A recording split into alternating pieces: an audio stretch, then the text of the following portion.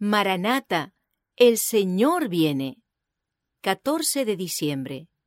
La nueva Jerusalén, nuestro hogar. Mas os gozaréis y os alegraréis para siempre en las cosas que yo he creado. Porque he aquí que yo traigo a Jerusalén alegría y a su pueblo gozo. Isaías capítulo 65, verso 18. Allá está la nueva Jerusalén, la metrópoli de la nueva tierra glorificada, corona de gloria en la mano de Jehová y diadema de reino en la mano del Dios tuyo. Isaías capítulo 62, verso 3. Su fulgor era semejante al de una piedra preciosísima, como piedra de jaspe, diáfana como el cristal. Apocalipsis capítulo 21, verso 11. Las naciones andarán a la luz de ella, y los reyes de la tierra traerán su gloria y honor a ella. Versículo 24.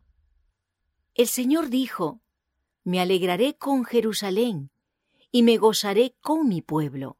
Isaías capítulo 65, verso 19. En la ciudad de Dios no habrá ya más noche. Nadie necesitará ni deseará descanso. No habrá quien se canse haciendo la voluntad de Dios, ni ofreciendo alabanzas a su nombre.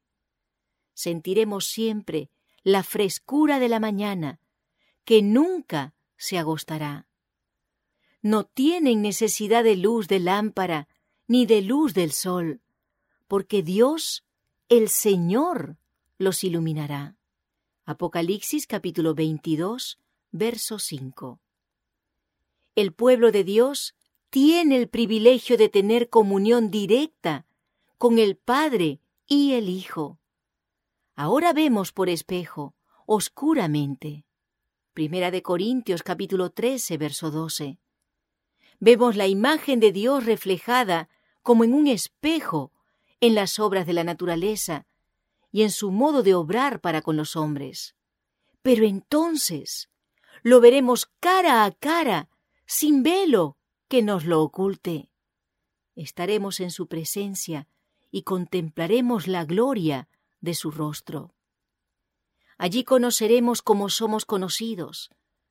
Allí hallarán aplicación más dulce y verdadera el amor y las simpatías que Dios ha implantado en el alma, la comunión pura con seres celestiales, la armoniosa vida social con los ángeles bienaventurados y los fieles de todas las épocas, el sagrado compañerismo que une toda familia en los cielos y en la tierra. Efesios 3, 15. Todas estas cosas se cuentan entre las experiencias del más allá.